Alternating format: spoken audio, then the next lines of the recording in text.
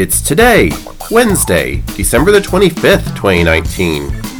And today is Christmas. It's Christmas Pudding Day, National Pumpkin Pie Day, and Alphabet Day, or Noel Day. Today, in 1809, Kentucky physician Ephraim McDowell became the first person in recorded history to successfully remove an ovarian tumor.